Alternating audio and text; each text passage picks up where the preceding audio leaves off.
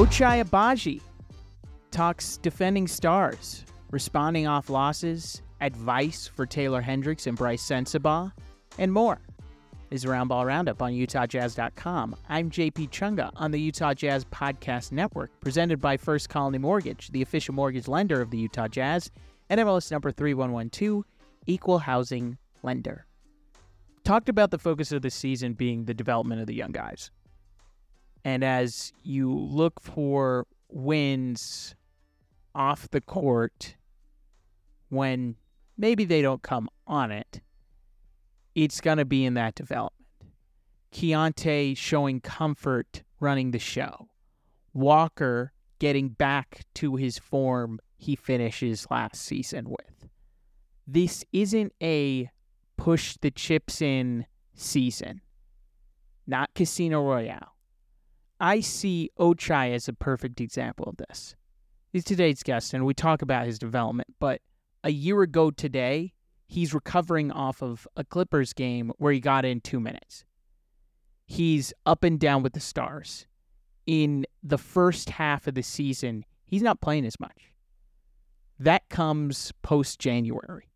When you think about Ochai's career, he hasn't even gotten 82 games yet. That's coming against OKC later this month. So he's a rotation player now. And against Timberwolves, he was starting. He can start for you. He can come off the bench.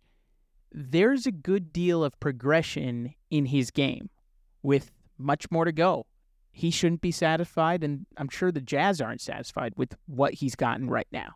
You hear the comparison to Norman Powell every time you talk about him. There's a road to go for him. He can push it. Look at Simone. Did you think it would be talking about Simone Fontecchio guarding Brandon Ingram at this point last season? He didn't even have his win against the Warriors to boast at this point. But here we are. He fought through so many screens. He contested so many shots. He ran in transition. The biggest play on Monday was him going to the ground to stall a bucket. He doesn't do that, they don't win. Those little things that Simone does because he's a professional have endeared him to the coaching staff, to the other players, to fans. And on the point of Simone playing, him and Omer earn starts. The message discourse. The whole point of being a coach is to deliver messages. He has to deliver messages to the players again and again and again and again. His honesty is the message. He's honest with them. This is a Groundhog Day of honesty from Will Hardy. And he can't go about this job as the head coach of a franchise by ego catering or star maintenance. That's not going to happen. And that's not going to work. Because Lowry's the star, but do you think that's the type, by NBA standards, a player that you have to cater or change the way you coach? I don't think so. So as you look at the Jazz and you look at any NBA team, the teams take hierarchies. They understand that best player gets the most shots and everybody else fits in around that. That's why I think Minnesota is doing so well this year. Karl Anthony Towns ceded the top spot to Anthony Edwards.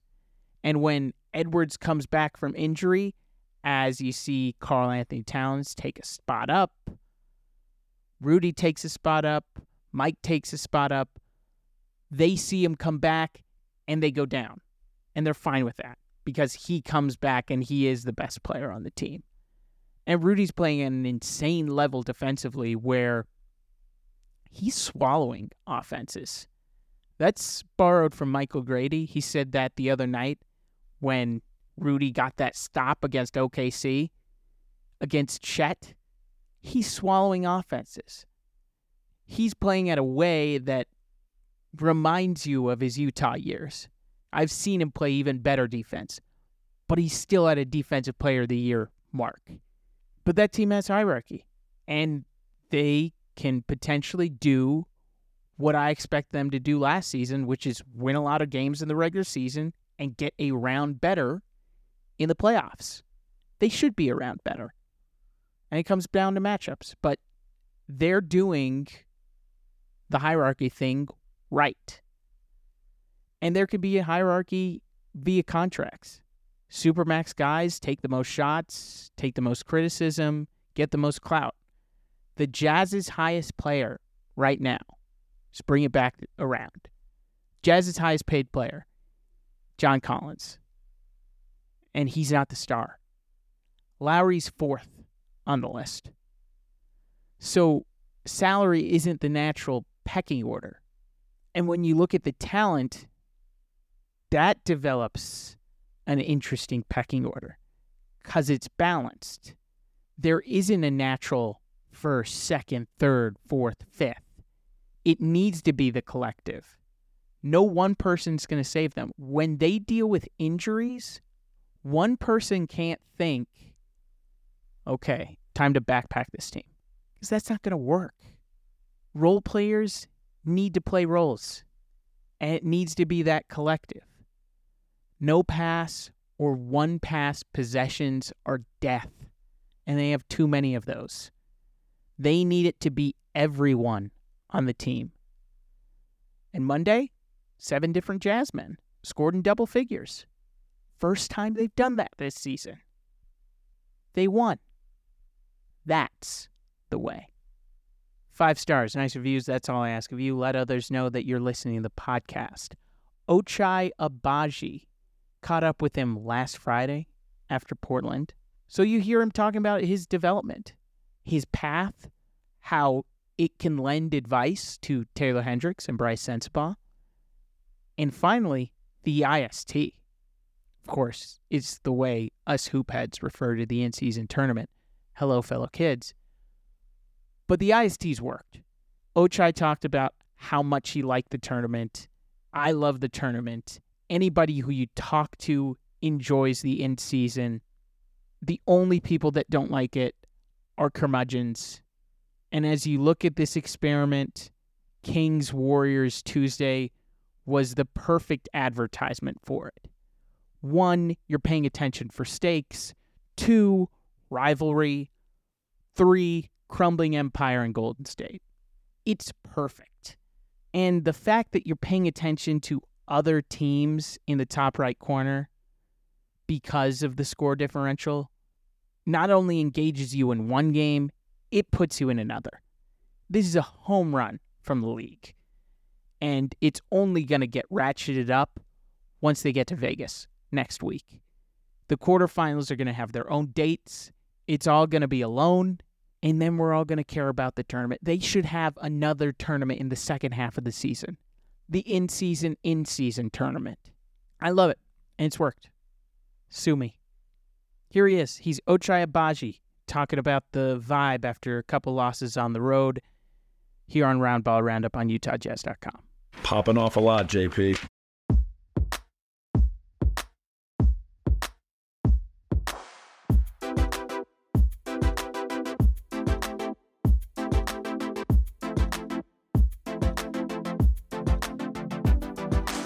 Good to be back home. Looking at a positive, and that is, you get those stretches sometimes in the league, and obviously it was a back-to-back. Had two chances to go out there and win a game, and didn't get done. But now we have this home stretch, to get things back on track. And I mean, just really, coming back to work today. Our practice was solid today, and getting back to the things that work for us, and whether that's offensively, defensively, really honing in on those things, and trying to get the little details done. I mean, I think there's a lot of points in these games that we lost where we kind of lose control of the whole entire game, and that ultimately is something that can be changed and fixed by us. So, and when you look at an 82-game season, there's going to be adversity points. Mm-hmm. It really is how you guys respond. How do you keep the spirits high as you continue through?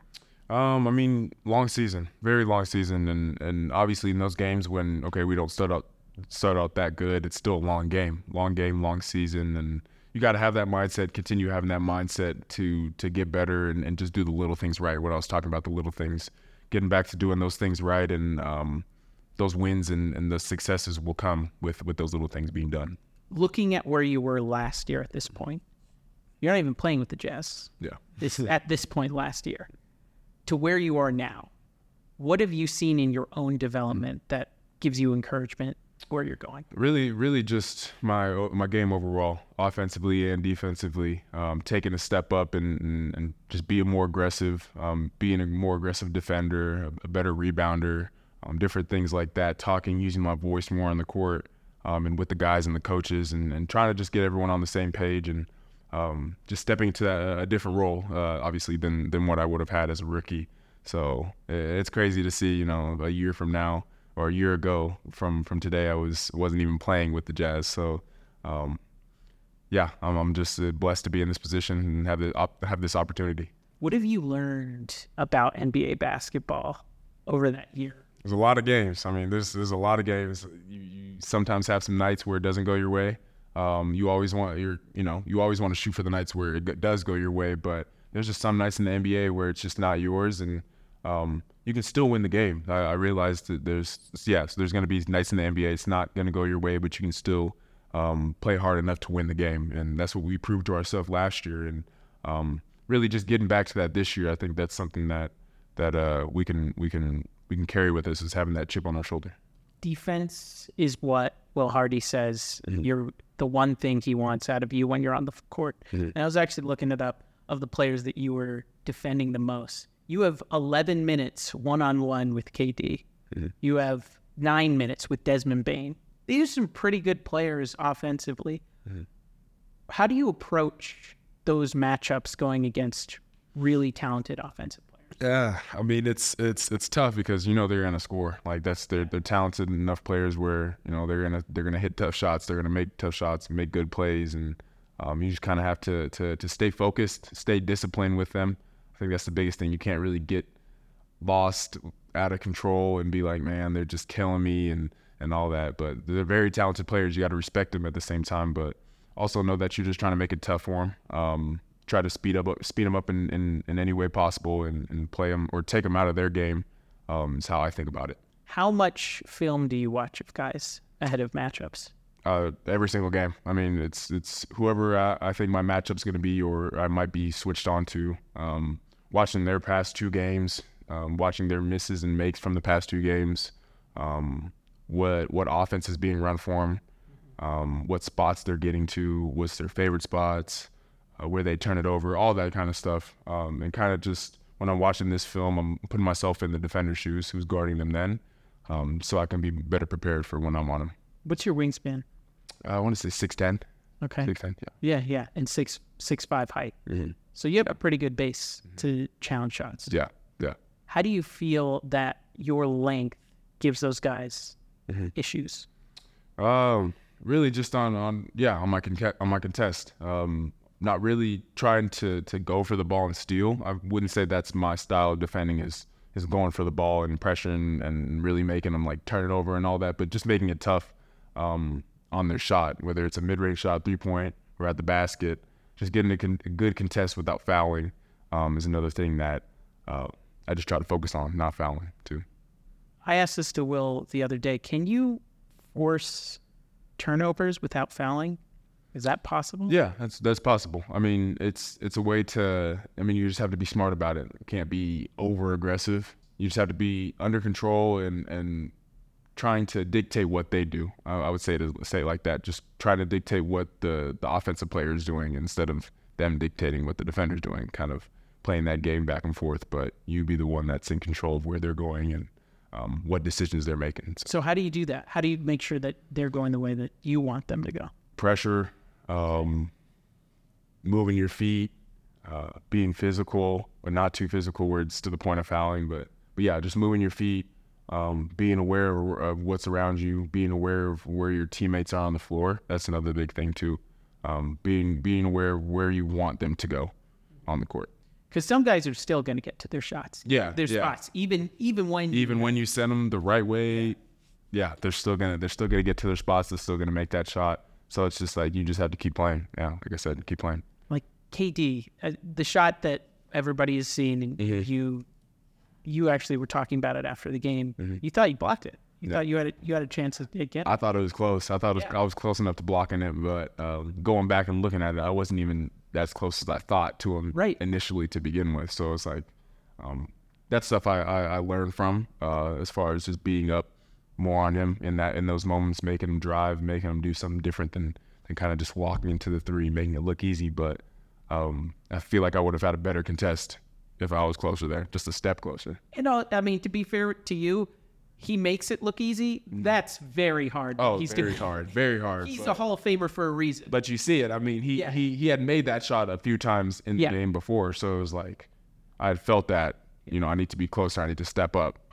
But then in that moment, it was like I'd gotten too far back, and then he just drew me under the 3-point line. But yeah, now just taking that experience, late game, mid game, beginning of the game, any parts of the game from that, and guarding him, and just taking that with me and moving forward. How do you feel more comfortable this year, knowing you have a bigger role? You know what is being asked of you. I mean, it just gives you more confidence to go out there and just be me. Just gives me more confidence to go out there and be free, expressing myself with my teammates, being more of a talker on the court, and getting guys organized and all that. What I was talking about, it just makes me feel more comfortable in that role, knowing what I'm supposed to do on the court. How are you feeling about your shot? Feeling good. Feeling great about it. Always ready to shoot.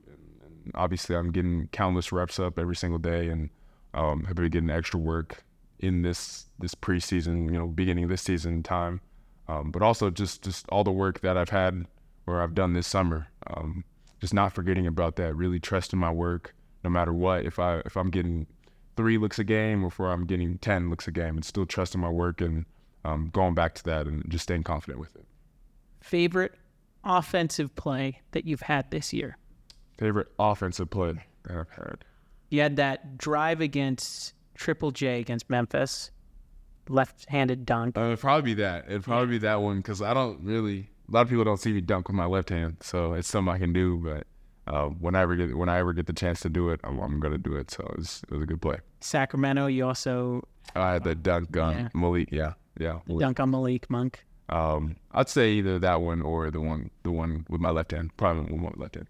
Defensive play. That's something people see. Favorite defensive play. You had a couple of good chase down blocks. Levine. Oh yeah. I would say. And Mathurin as well.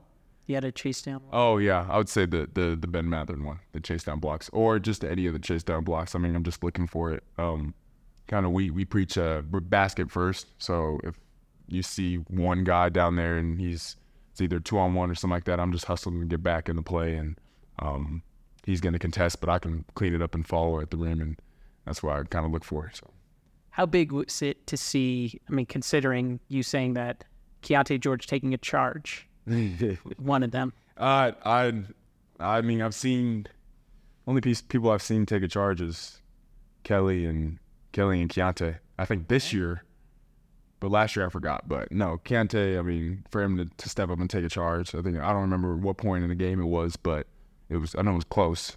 And that was a big play that he had. So, I mean, obviously it shows you something about his smarts and what he brings from Baylor, because I know Baylor takes a lot of charges, and I remember playing them all 4 years, and that's what they preached is taking charges when people leave the ground. So that Big 12 knowledge. Yeah, it pays off. It helps out. Yeah.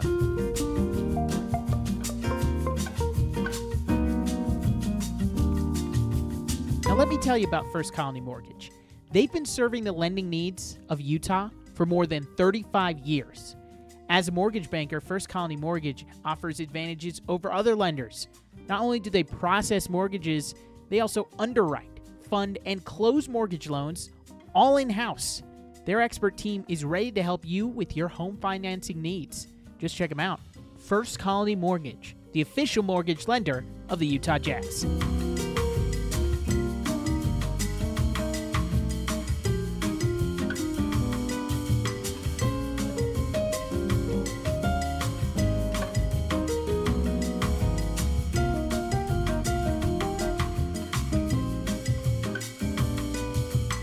Taylor and Brice are on a little bit of a different trajectory than Keontae. And it's different from where you started. You started in the G League much like them. Yeah. What advice and how do you think that path not only helped you, but will help them in the long run? It'll really help them to stay hungry.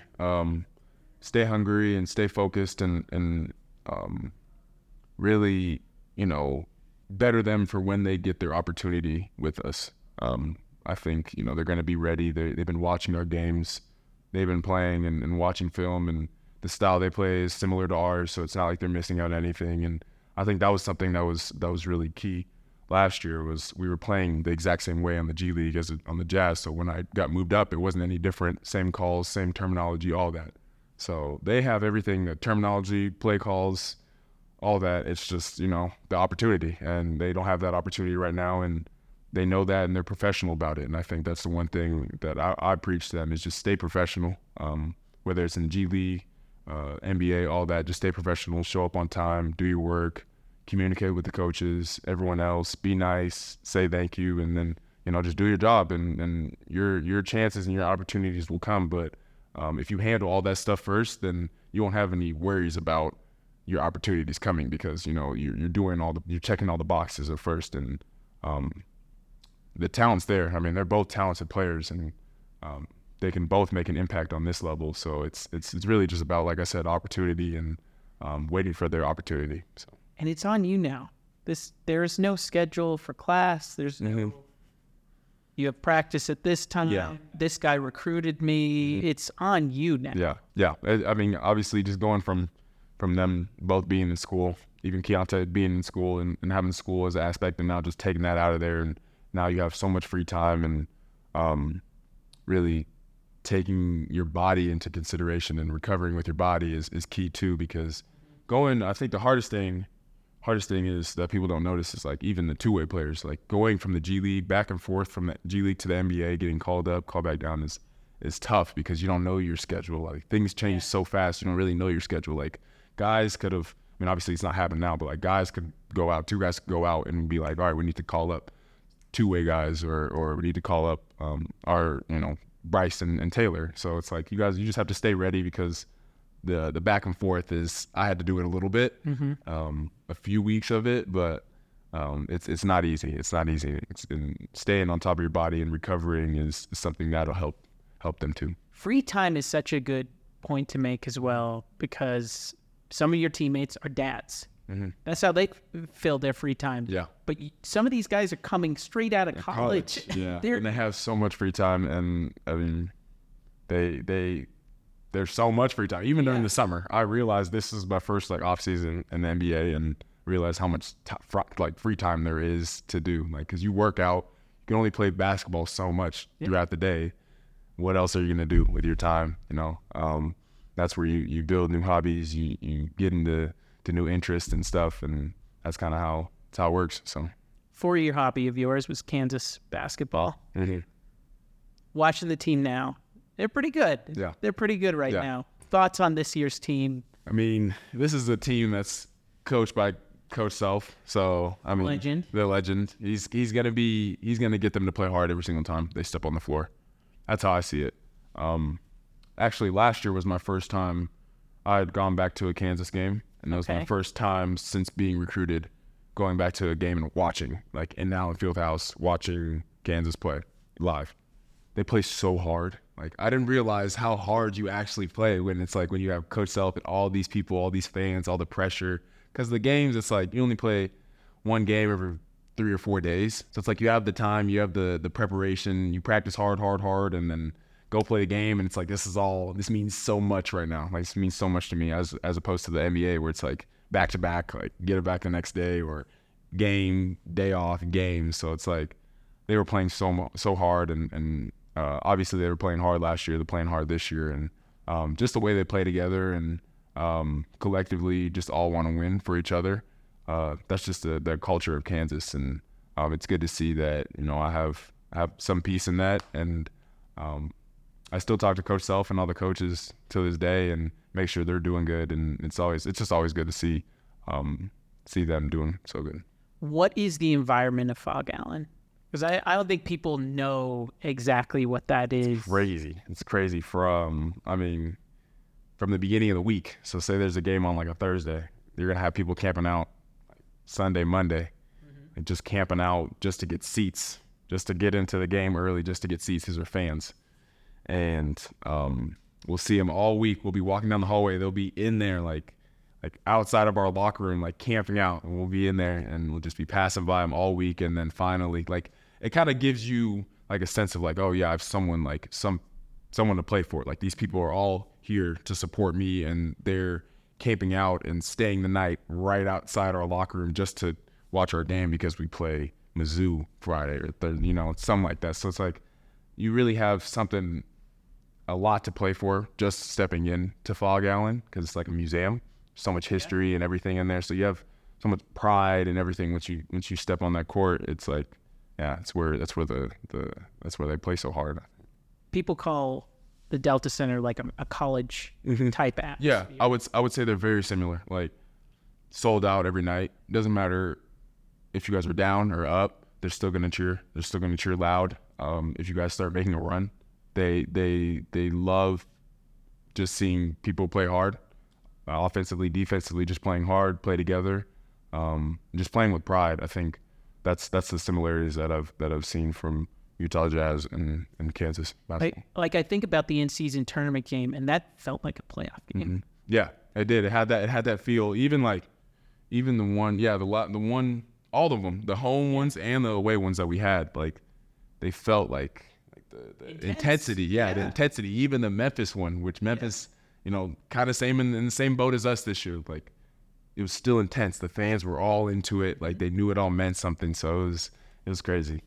I didn't think that we'd be talking about the in-season tournament, but like, that's the whole point of it, is to make these games matter. Yeah, and to get people caring about it. And you see the response, like especially from the players. Like, we had no clue, probably a week, 2 weeks before we even started the in-season tournament. We had no clue how it worked. But then obviously we figured it out. It's not that complicated. Figured it out and really understood what we were playing for. And I think after everyone played their first in-season tournament and felt how it was, and they're like, okay, now we want to make it to Vegas. Now every team wants to make it to Vegas. They want to play hard in these in-season tournaments. Like, so that's where that energy was built up from. So, and it helps the places where crowds may not show up on a Tuesday night. Yeah. Here we don't have that problem because the fans are crazy, and that's a good thing. It's a good thing. It's a good thing, yeah. But other markets, the fact that you have the new court, you have new things, helps. It's that new court, new jersey. It's like, all right, people giving people like more things to get excited about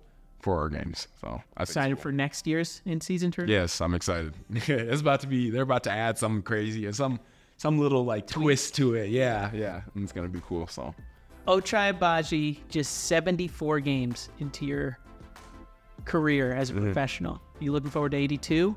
Yeah, excited for 82. It's coming. And then I'm excited for the end of this season, or the full season where I actually play a full 82 in a season. So, well, we're looking forward to it, and we will follow it along here on Roundball Roundup on UtahJazz.com. Ochai, thank you so much for taking the time. Yep, thanks for having me. Appreciate it. High level journalism there, JP.